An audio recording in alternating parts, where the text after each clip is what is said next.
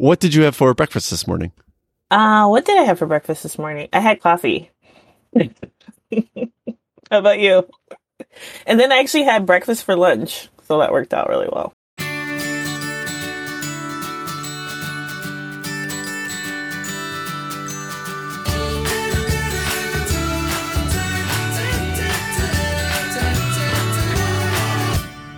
Hi, I'm Tim. Welcome to We're Only Human, a podcast celebrating the resiliency of the human spirit through conversations with extraordinary people.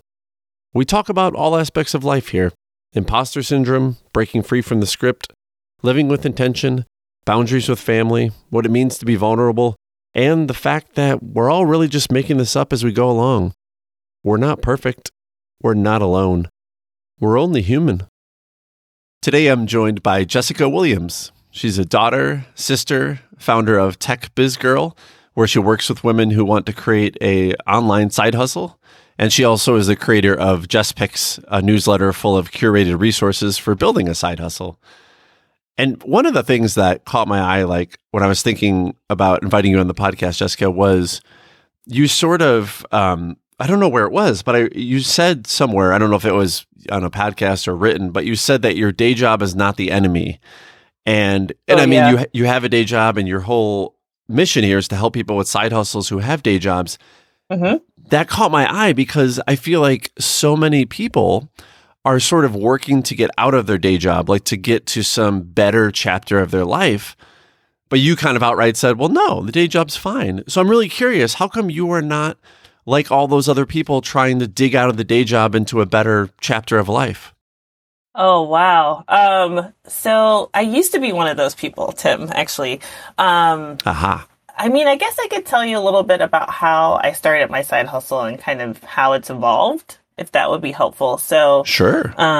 when I started my side hustle back in 2011, and back then I don't even know if side hustle was a term, right? It was a situation where I was burnt out at my day job, just having one of those, like, there has to be more to life than this moments pretty much every day. And I was just looking for something. I was like, I feel, like I said, I was burnt out. I was stressed. I wasn't really happy with the work I was doing. And I went to this conference for women entrepreneurs, and that was where everything changed for me. First of all, it was a room full of women, and I have to tell you, get into a room full of other women and you're just going to get good energy, if nothing else. But what I realized then is there were all these women there looking to start a business or grow a business. And, we were talking a lot about social media and using social media for business. Keep in mind, this was in 2011. So like Facebook pages and tweets and all that kind of stuff was still rather new, especially like using it for business purposes. Sure. And so a lot of the women were struggling to implement some of this stuff. Like creating a Facebook page was just extremely intimidating to them, mainly because it just seemed so technical, right? And me, as someone who came from a technical background, I was like, oh, it's easy. You do this, this, and this, And so I found myself doing that a lot during the 3 days of the conference that I was there. And it's like, I kind of know stuff that can help these women at least get past some of the stuff that keeps them stuck when they're trying to start their online businesses. And so I was basically like, okay, maybe I can start a blog where I can share things that I've learned or, things that I've experienced that can help them, get over this hurdle of doing the tech stuff to start their online businesses. And that's how I started my side hustle. It was a blog just talking about, actually it started out talking a lot about social media when I started, and it kind of evolved from there, right? So it evolved to me providing tech services for women, helping them create their websites, helping them start their newsletters or their email lists and stuff. And then I took a step back and started doing some training videos and stuff like that. So for the longest time, I was just like, okay, once I kind of figure out what this business is, the goal will be to grow it so that I can, leave my job and make it a full-time business, and I'll be a full-time entrepreneur. And so that was kind of the plan. And that was the plan for a while I was at the same day job where I was when I started. but then I got laid off. Then I had to find another job, right? So there was kind of a series of events that happened in my non-business life that kind of changed how I felt about the business. So after getting laid off from my day job, it's like, okay, now I have to find another job. When you find another job, it's really hard to also then work on your business, right? Because you have to ramp up on this new job. Yeah. And so, but what I was finding was this particular job, I just had no energy to work on my side hustle, my blog, anything. And that was the case for a couple years. And then it just kind of got to a breaking point, in 2015. So this was like, I guess, 4 years later, where it was just kind of like, okay, I'm kind of in another job where I'm just feeling like I'm not making an impact on the world. I'm exhausted. I'm not even able to work on my blog or, my side hustle, which is a way to fuel me a little bit. And so I was just like, okay, universe, I kind of need to do something else. I don't know what this something is. But I want something a little bit more Monday through Friday, 9 to 5, right? This is just the juju I'm putting out in the universe. And so I'm like, okay, I don't know what that looks like, but this is what I'm looking for. And then soon after, probably a couple months later, I ran into an old friend at a networking event. Her name was Nicole, and she had just been appointed to manage this program for women entrepreneurs who were building tech startups. And so we were having this conversation about like just catching up and all this kind of stuff. And she told me that they were looking for someone to be her partner in managing this program. And I was like, oh, really? She thought I would be great at it. After dealing with some imposter issues, I basically said yes, because I was all about the whole, I know nothing about startups, Nicole. She's like, well, you can learn. And I was like, oh yeah, that's a thing. But that's probably another topic for another day. But anyway, threw my hat in the ring, got the job, right? And so my job basically became me helping women, like as my job. Like I get to help women with their businesses as my job. That's a thing. And I think up until that point, I hadn't really thought about, wait, I can make an impact and kind of get this fulfillment from my job. What? And so it wasn't until I was at an event, I think maybe a couple months after starting the job, and we were talking, I don't even know what the event was, but someone was asking me, so, are you still planning on making your side hustle a full-time business? And I'm like, I don't think so, right? Like, because I'm finding this fulfillment from my day job, and I'm kind of being able to make an impact there. So I kind of like the side hustle as a side hustle. And I think that's okay. Right. And so I think that just kind of got me to start thinking about it a different way, but also it helped me realize that like there's a lot of pressure out there for people to take their side hustles full time. Yeah, definitely. And then I think that sucks because not everybody wants to be a full-time entrepreneur, but I think there's this pressure that you have to.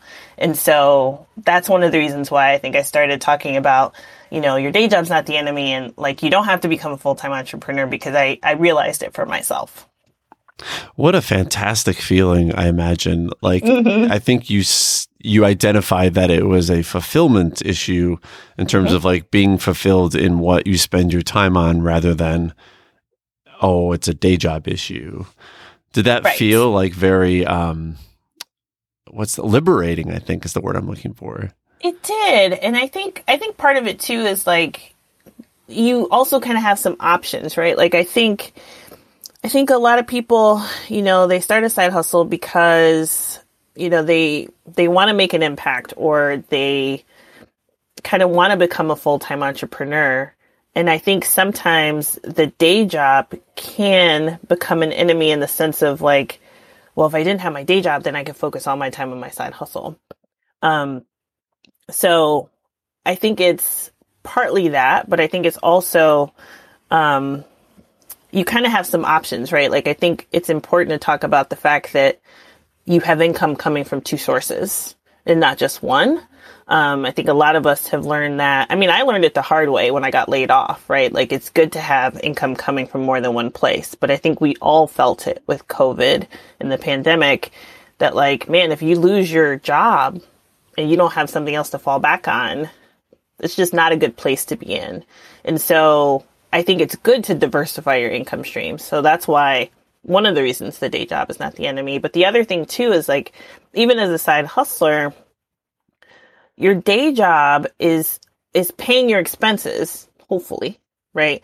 Like you're probably starting a side hustle to make some extra money or, you know, kind of take care of some things in addition to pursuing a passion and all that kind of stuff. But the good thing is your day job is covering your basic expenses. So when you're starting your side hustle, it's not so important for you to make money right away. And I know that sounds a little weird because it's a side hustle, so you should make money. But the idea is that you have the freedom to experiment a lot because you don't have to focus on making money, right? So you can try out different ways of working. You can try different services, different products.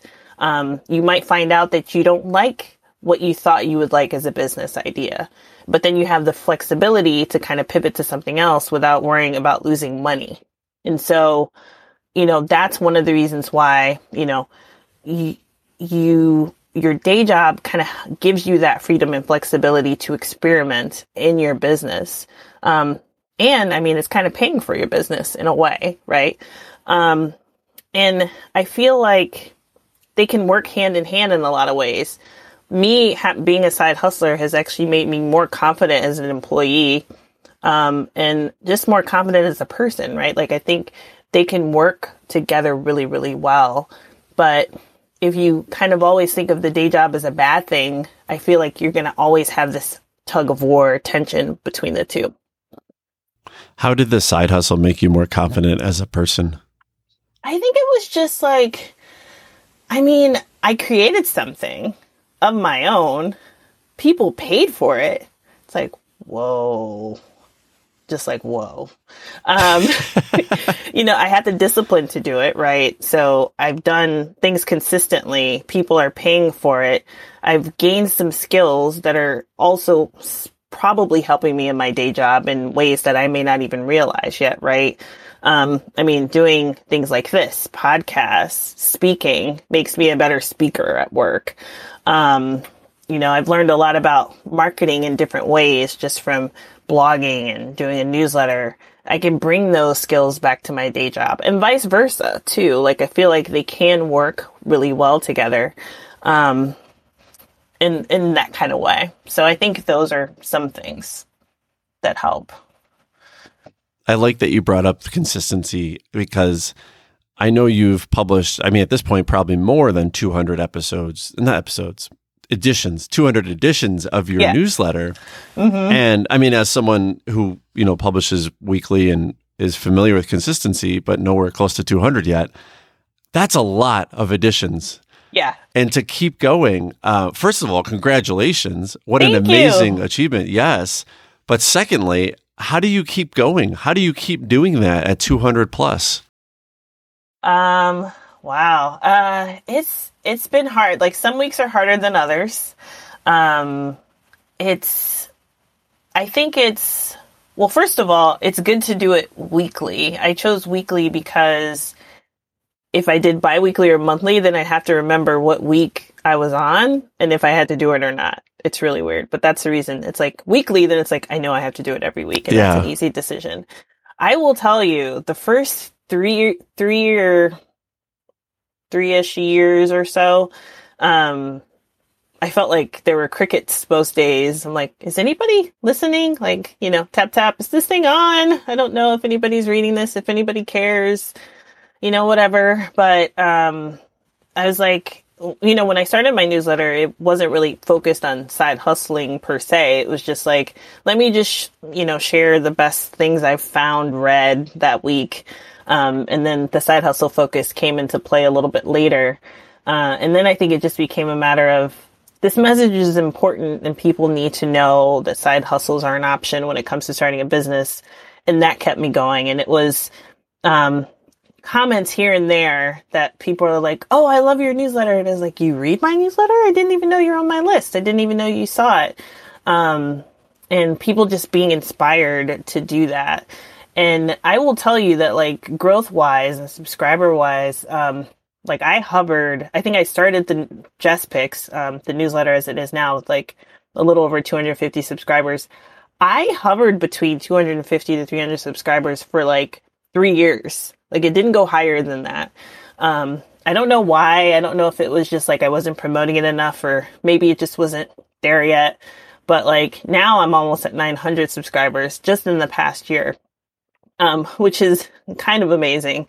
But I feel like, I've been laying the groundwork for this growth for 4 years, right? And sometimes I think it's that consistency, like, showing up every week, people knowing that you're there, and knowing that they can depend on you just becomes part of your reputation.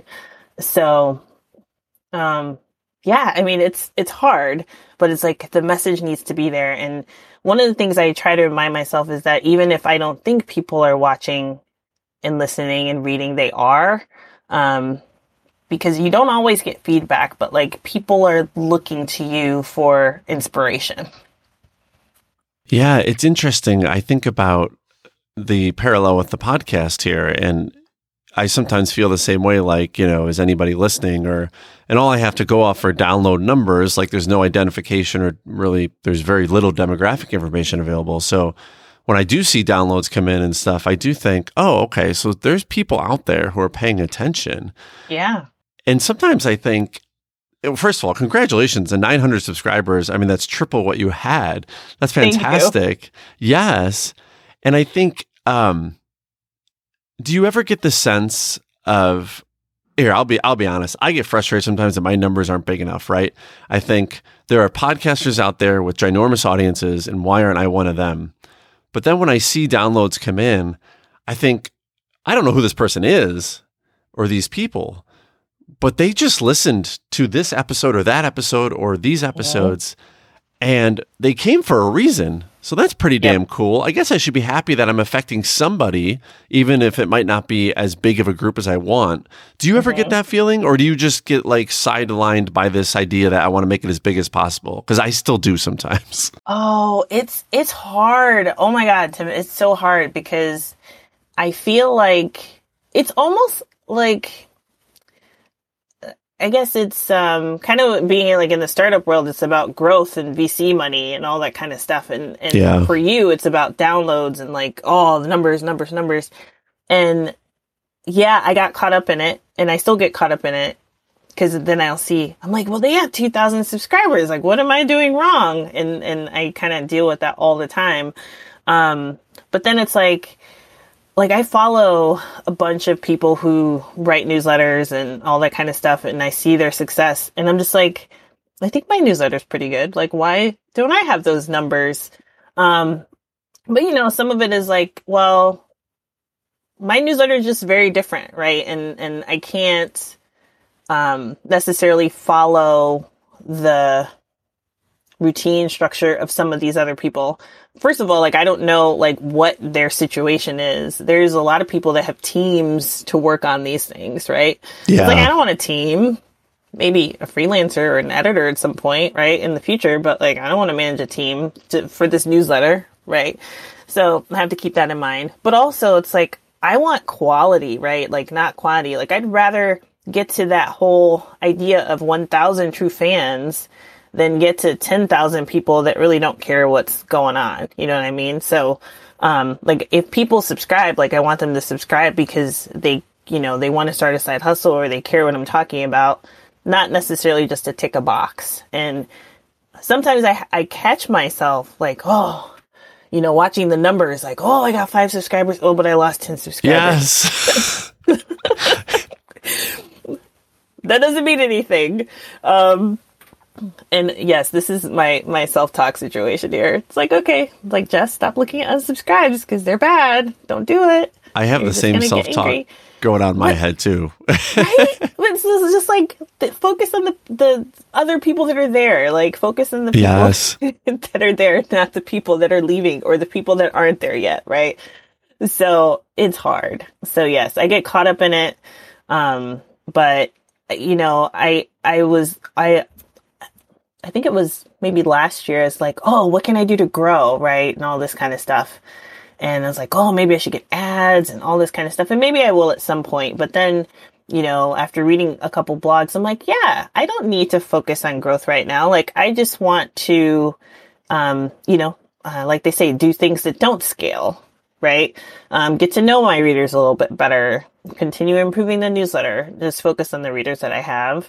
And growth is great for lots of reasons, but like, I'm okay growing slowly. So when I catch myself kind of getting into the comparison engine, which happens probably every day, I try to catch myself and remind myself of that. The comparison engine. Oh, it's the worst. It's an engine. It's the worst. It is terrible. It's terrible. We're all guilty. Like I was just comparing myself earlier. Yeah, I saw a profile written up about somebody, and I had one coming out, and I was like, oh, why didn't I do that? I should have done that for my bio instead of written it like this. And I was just like, Jess, it's okay. It's okay. Like I should have done that. Yes, it's always, I should have done, this person's got it right. I obviously got it wrong. I should have done it their way. Right. All the time. It's like, oh, darn. It's like, it's okay. Yours is great. Just let it go. Yeah. But the biggest part about that is just knowing that that's what you're doing. Like being aware that it's like, oh, I'm comparing myself. Yes. And not just letting it run away with you. Yeah, that makes a huge difference. Mm-hmm. You mentioned earlier when you were talking about your day job, one of your first day jobs, you mentioned that part of the feelings about that day job was you didn't feel like you were making an impact on the world. Mm-hmm. What sort of impact are you wanting to make on the world? I think I'm still figuring that out, but this side hustle thing is kind of taking on a life of its own. When I started talking about side hustles, it was actually because of that one job that kind of changed my whole idea of taking side hustles full time. Is this whole idea of startups, right? And, startup culture, maybe it's getting better. I don't know, but there's just some really annoying things there that drive me crazy. And so one of them is that like you have to quit your job and go all in to be a real entrepreneur. Ugh, craziness. It's like, I don't like it. It's not true. And that was one of the reasons why I wanted to talk about side hustles, mainly because like this is an option for you to take the time, experiment, get yourself, get product market fit, do all that stuff while you are still employed and then take the leap. Instead of doing it the other way around, which I found that a lot of women in particular were coming to me after they had done the whole quit their job, go all in, try to raise money, not raise money, then find themselves having to get a job and then feeling like failures, right? Like, I'm just like, the narrative needs to change about this and people need to know that like side hustles are a viable way to get started if they want to become an entrepreneur. But now it's kind of this thing where it's like side hustles don't have to become full-time entrepreneur, full-time businesses. And this idea of like, you can design your life in a way that makes sense for you, right? So, people that subscribe to my newsletter are always like, I was like, I don't know how you do it. Like, cause I work 2 day jobs actually right now and I have a side hustle. And some people think that's just wild. I think it's wild too, considering I'm doing it, but it's wild. But I think because I live like this kind of weird, unconventional life, other people are like, oh, maybe I could do that too, right? So it's almost serving as an example and permission to do things a little bit differently. And differently can look like a side hustle you spend 2 hours on every week instead of, 40. Like I think there's these bars set where people think that like they have to follow these prescribed notions of what entrepreneurship looks like or what an employee looks like. Like there is a way to merge the two in a way that works for you. That might look like a side hustle and a part-time job, right? Like there's nothing wrong with having health insurance and benefits and a stable paycheck every week. Just know, but I also think it's important to diversify too, because you never know what can happen and you might lose that stable paycheck. And so I think the impact possibly that I'm trying to make is just letting people know that, like, you know, they get to decide what makes sense for them in their lives, especially when it comes to like the jobs in a business. There's not a one size fits all solution there, and they can pick what works for them and not feel pressured to do anything they don't want to do. That's so fantastic. What a great impact to have. Thanks. I like it. Yeah. Positively affecting the world. I think it's so admirable. I hope so. I want people to just feel like they can design their own lives and don't have to feel pressured to do anything they don't want to do.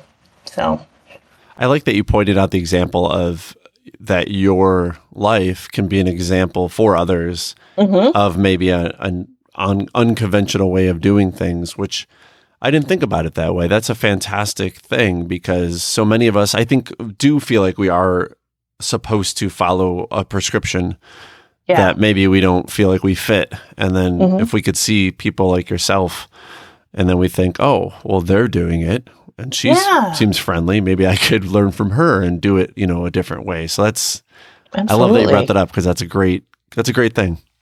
Thank you. Saya Hillman, she has put on this event in Chicago for a decade now called Fear Experiment. Yes. Which I've yet to actually have the opportunity to attend, but I've seen the videos, and I love this concept. She gets together people from all over, I think, the country, or at least around Chicagoland, that want to basically face their fears and do things they've never done before.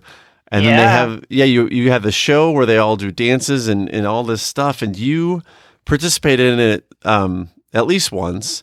And I watched the video, and you were lip syncing and dancing to this Broadway number, you and I think 4 or 5 other women. And it was, first of all, great job. It was so cool. The song was so cool. Awesome. But I'm really curious that, first of all, I mean, it's called Fear Experiment. The whole concept is you're going to do something uncomfortable.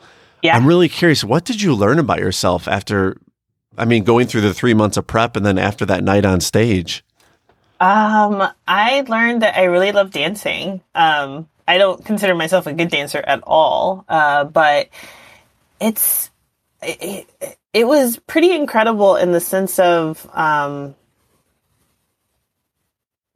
I've always been a fan of dance movies and performances and all that kind of stuff, but like I never really saw myself as a dancer or a performer in that sense. Like, I've spoken on stage before, but like performing and dancing was a whole different ball game.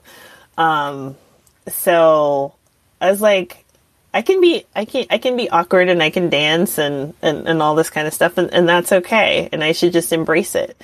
When I signed up for Fear Experiment, Fear Experiment actually had been on my radar for years, but it never really worked out, schedule-wise. And then it actually went away for a little while because Saya stopped doing it. And when she brought it back, she's like, I'm adding Broadway as an art form. And I was like, Broadway, I love Broadway. And it was Broadway dance. And I was like, well, I have no rhythm, but, I think it could be fun. And she actually encouraged me to apply because I was thinking about it, but I wasn't sure I wanted to apply. And Saya is so good from a personal growth perspective. She basically called me out on Twitter telling me that I should apply because, because I had bouldered previously.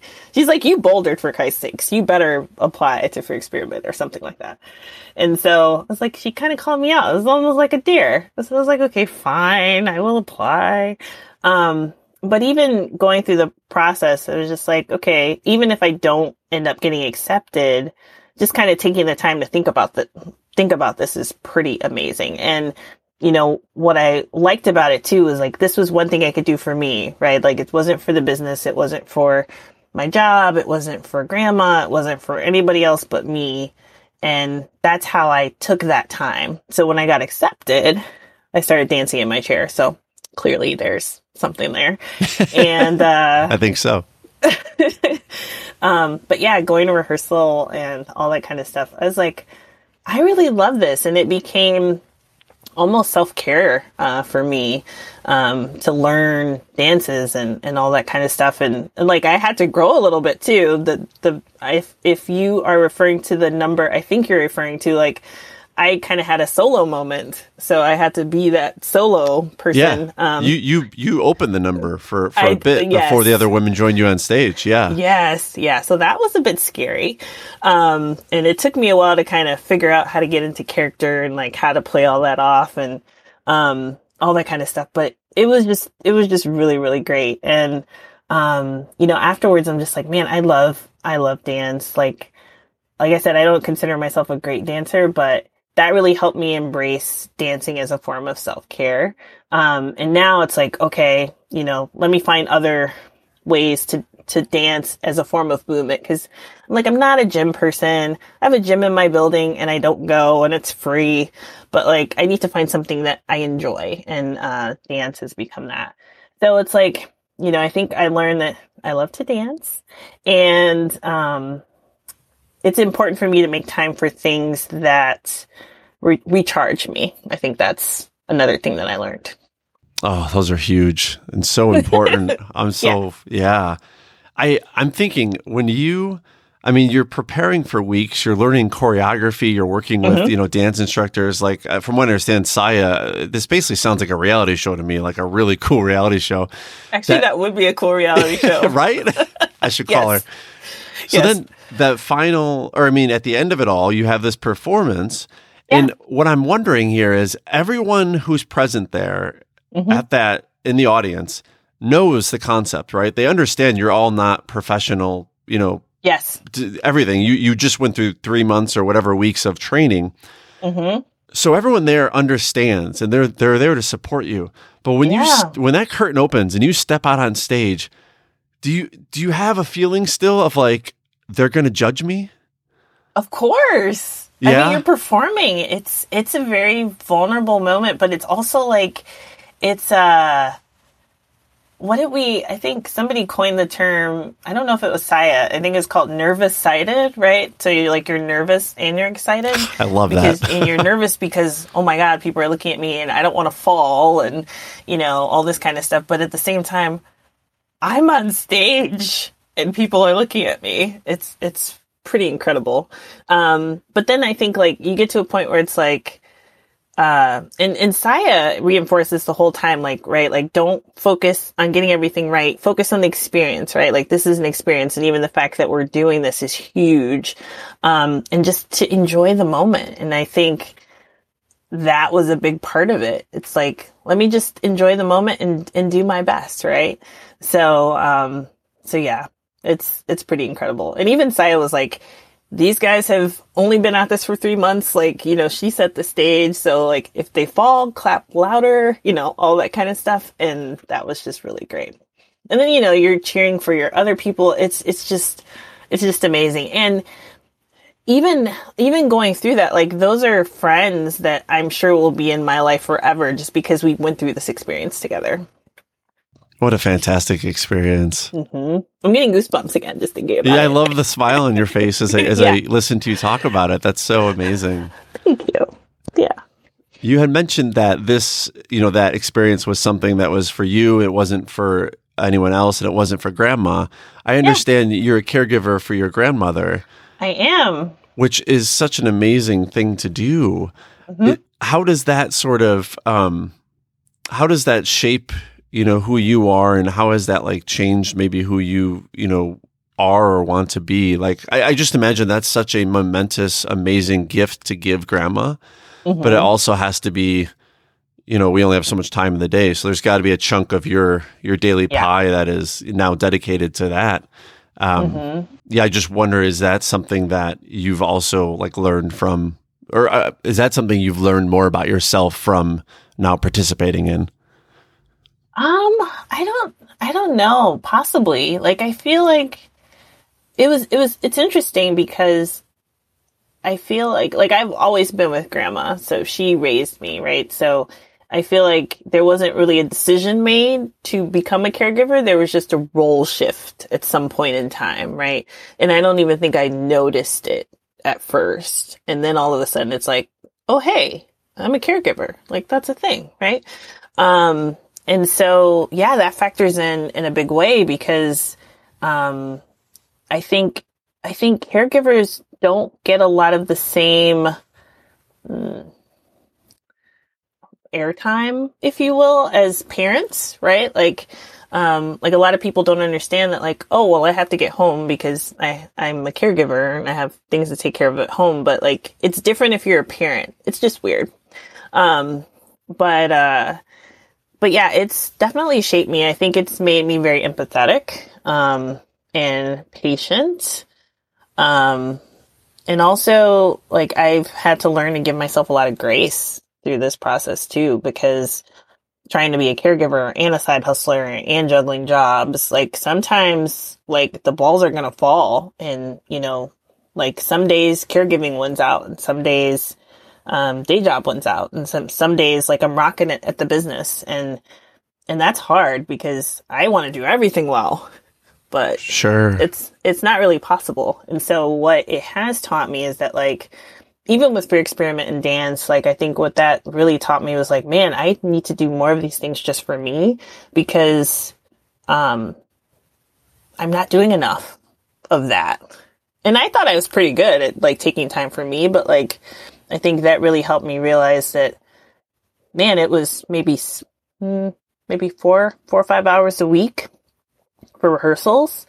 I was like, this feels really nice just to be able to focus on just recharging myself. And so I really needed to figure out other ways to recharge myself and include that self-care piece because as I'm a helper, I'm always kind of, I think like I'm an Enneagram 2, right? So yeah, I'm a helper. Always there. I'm kind of a caregiver by nature. But I also have to remember that like the whole oxygen mask thing, and sometimes I forget because it's like, oh, but I got to do this and I got to do this and I got to take care of this person. I got to take care of this person. And that's a battle, right? That's something that I kind of have to be mindful of all the time that like, if I don't rest, I can't give anything to anybody or to all these other aspects of my life, especially grandma.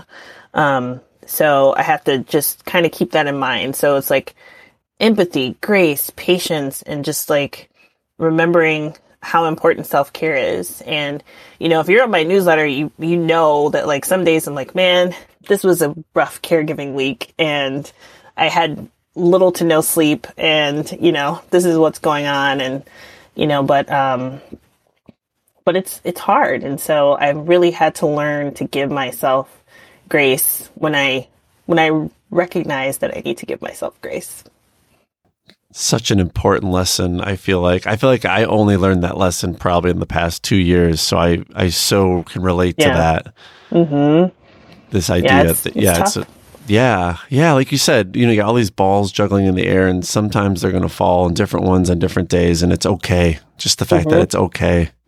Yeah, it's okay. I think with COVID, especially with COVID, like I've had to caregive from home. Like I think there was, I'm like caregive all the time. I think before it's like I kind of went out every day and I kind of had this structured routine and all that went out the window when I'm working from home. Grandma doesn't understand that like, because I'm home, I'm not working. She's like, well, you're home. So you can do this, you can do this, and you can help me with this. And it's like, no, that's not how it works. But, you just kind of have to deal with it and roll with it and adapt and all that kind of stuff. But it is hard. And so I think this past year, like I try to remind myself, tomorrow's another day. Tomorrow is another day. It's my mantra. Tomorrow is another day. So, yeah. When you mentioned that writing in the newsletter, readers of your newsletter, you've shared bits and pieces about your different days and caregiving. Yeah. Does kind of like sharing pieces of your life with that community, does that feel sort of like therapeutic for you, or like does it kind of help you by connecting with others in that way? It does. It's surprising though, because when I started, Tech Biz Girl, my blog, like I blogged fairly regularly, but I was really never able to keep up with it. And I think there's something about me thinking about writing a blog that feels very public. And when I write my newsletter, it feels very intimate, right? Like this is a space where I can feel comfortable sharing, right? And I think it's also because it's just a different medium. So there's that.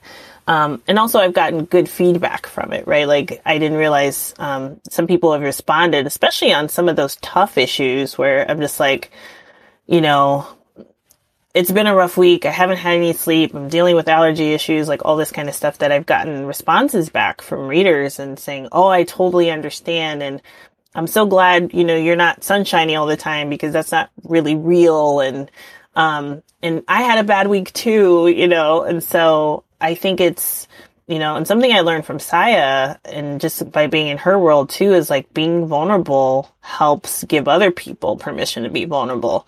And so it's like, okay, if by me sharing this can help some person, you know, somebody out there, then it's worth it, even though sometimes it's like, oh my gosh. And sometimes I may shed a tear while I'm writing because like it is a bit of therapy and it does help me process things too. But yeah, I think that's really what it's about. And it's like a lot of that stuff, like I would never really share publicly, even though technically it's a newsletter and it's public, but it just doesn't feel that way. Like anybody could go read it. So in that sense, it's public, but to me, it just feels like a conversation between me and whoever's reading. Which I'm sure is fantastic for you, but also probably provides a great experience for the person reading it because they're able to really connect with you. Yeah, I hope so. I'm reminded when we were talking about the fear experiment and sort of how those 4 or 5 hours of rehearsal a week, you were able to feel sort of this relief and able to feel like you were creating a space for yourself. Yeah. I'm reminded of two past guests in the podcast, Gary Ware and Jeff Harry. They're both two gentlemen who do a lot of work with adults and reintroducing play into our lives to kind of reactivate, you know, those childhood play tendencies and how it can kind of improve life. Mm-hmm. And it just made me think that like you were doing that, like the activity you were doing, you were probably getting those like feelings of like being a kid and playing and creating. And I just think it just dawned on me that's such a great example of what they've talked about in the past. I need to go listen to those episodes. That's great. Oh my gosh. Yeah. Oh yeah. We talk about all sorts of that topic, but it's fantastic. This, I told Gary, I think I had on first, and he teaches improv. And I've always wanted to do improv. And I told him, like, after our conversation, once COVID's over and everything's safe, I want to join, you know, an intro to improv class and actually try it out again. I did it like in high school. Nice. Because I want what you just described. I want that like feeling of play and just, you know, the smile. All I can think about is, you know, just enjoying that time for yourself of like kind of being creative. Yeah. And not really thinking about the world and all of its many problems that it has sometimes. Yeah. And also probably within our own lives, right? Like, you know, the balls that dropped today and that'll drop tomorrow, like just kind of putting them aside for a couple hours. Yeah, exactly. Keep me posted on the intro to improv class. I may join you. Oh, I totally, I think it's going to have to be when COVID's like, because absolutely. Yeah. I want to do it in person, like good old fashioned. Yeah. So no, I will. Yeah. There's something about going somewhere to do it. I think that's also part of what I liked about Fear Experiment. Like I'm going somewhere so it like my mind can focus just on that. And it can be very present. And that's another thing, that I just realized that dance was for me. Like I had to be present. Otherwise I'm going to miss moves and routines and like where we are in the song and like all that kind of stuff. So talk about mindfulness. It really forced me to be present in the moment. And that was really good too. Yeah.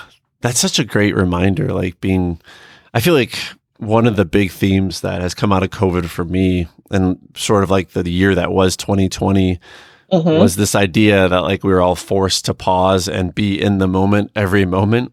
Yes. And how that actually was a great reminder of the need to be present and be in the moment. Totally agree with that. Did you feel that at all during COVID? Like I feel like so many of us, but I'm curious, did you kind of I guess you mentioned, your caregiving situation changed. So you felt that, but did you feel more grounded in the moment than maybe in past, Marches or Aprils or Mays?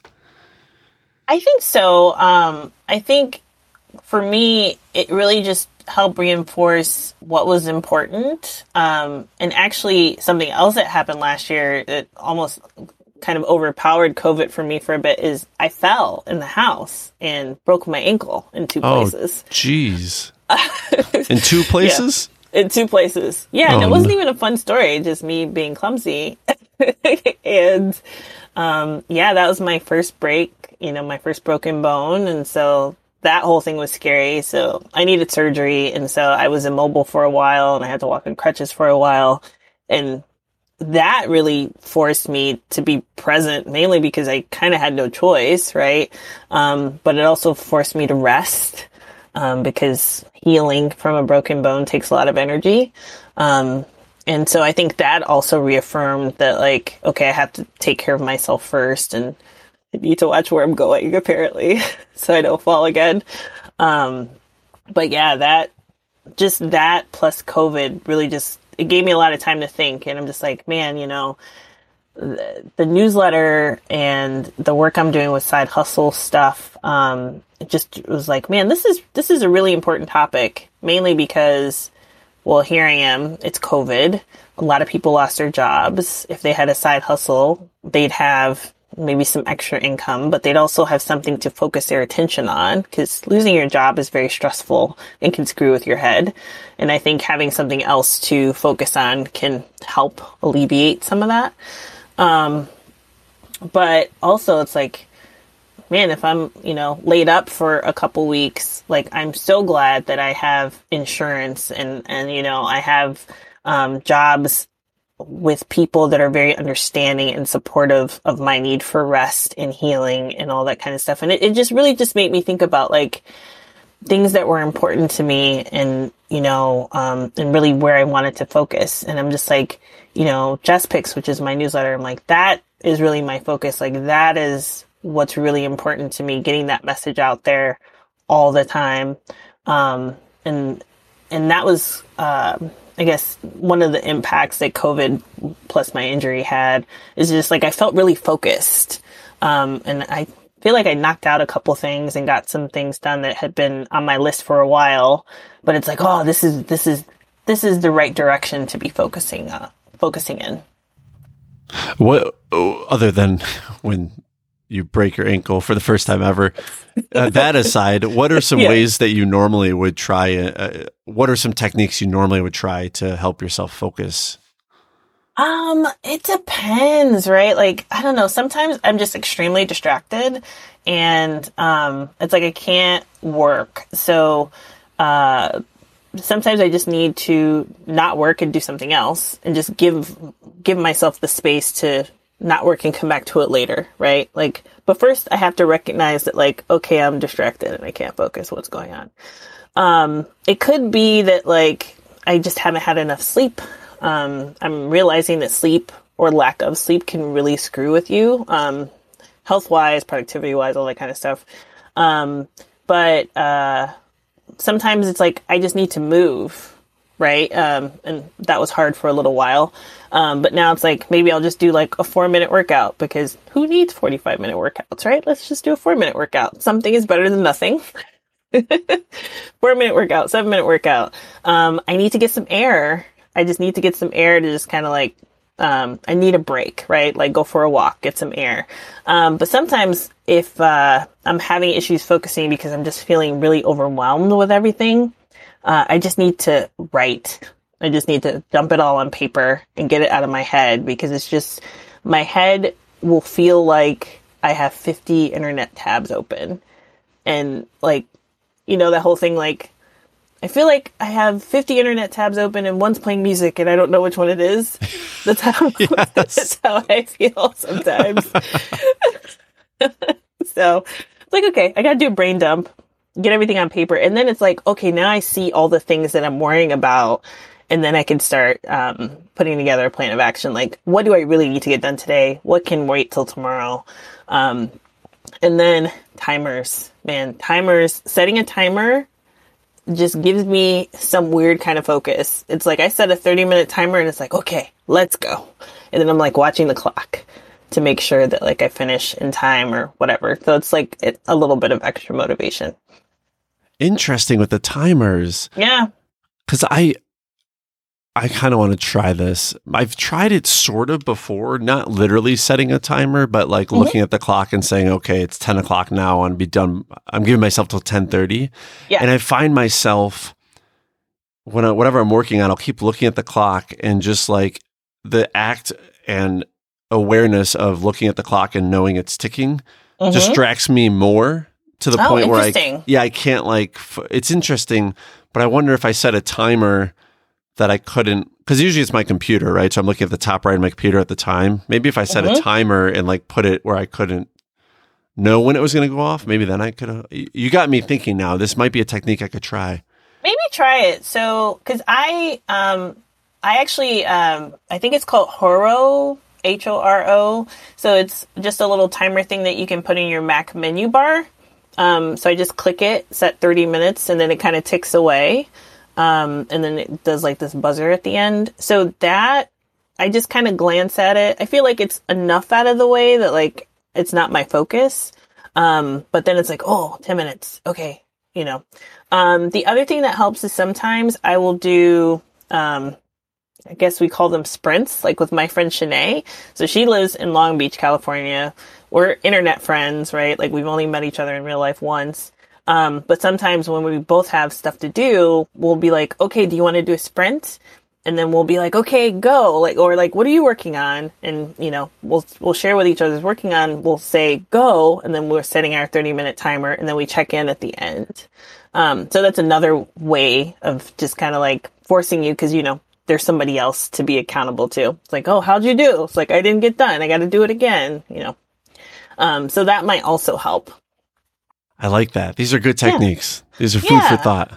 You got to find what works for you. But sometimes it takes a lot of trial and error, like you were saying. Absolutely. Always. I feel like all of life, there's trial and error involved in every aspect.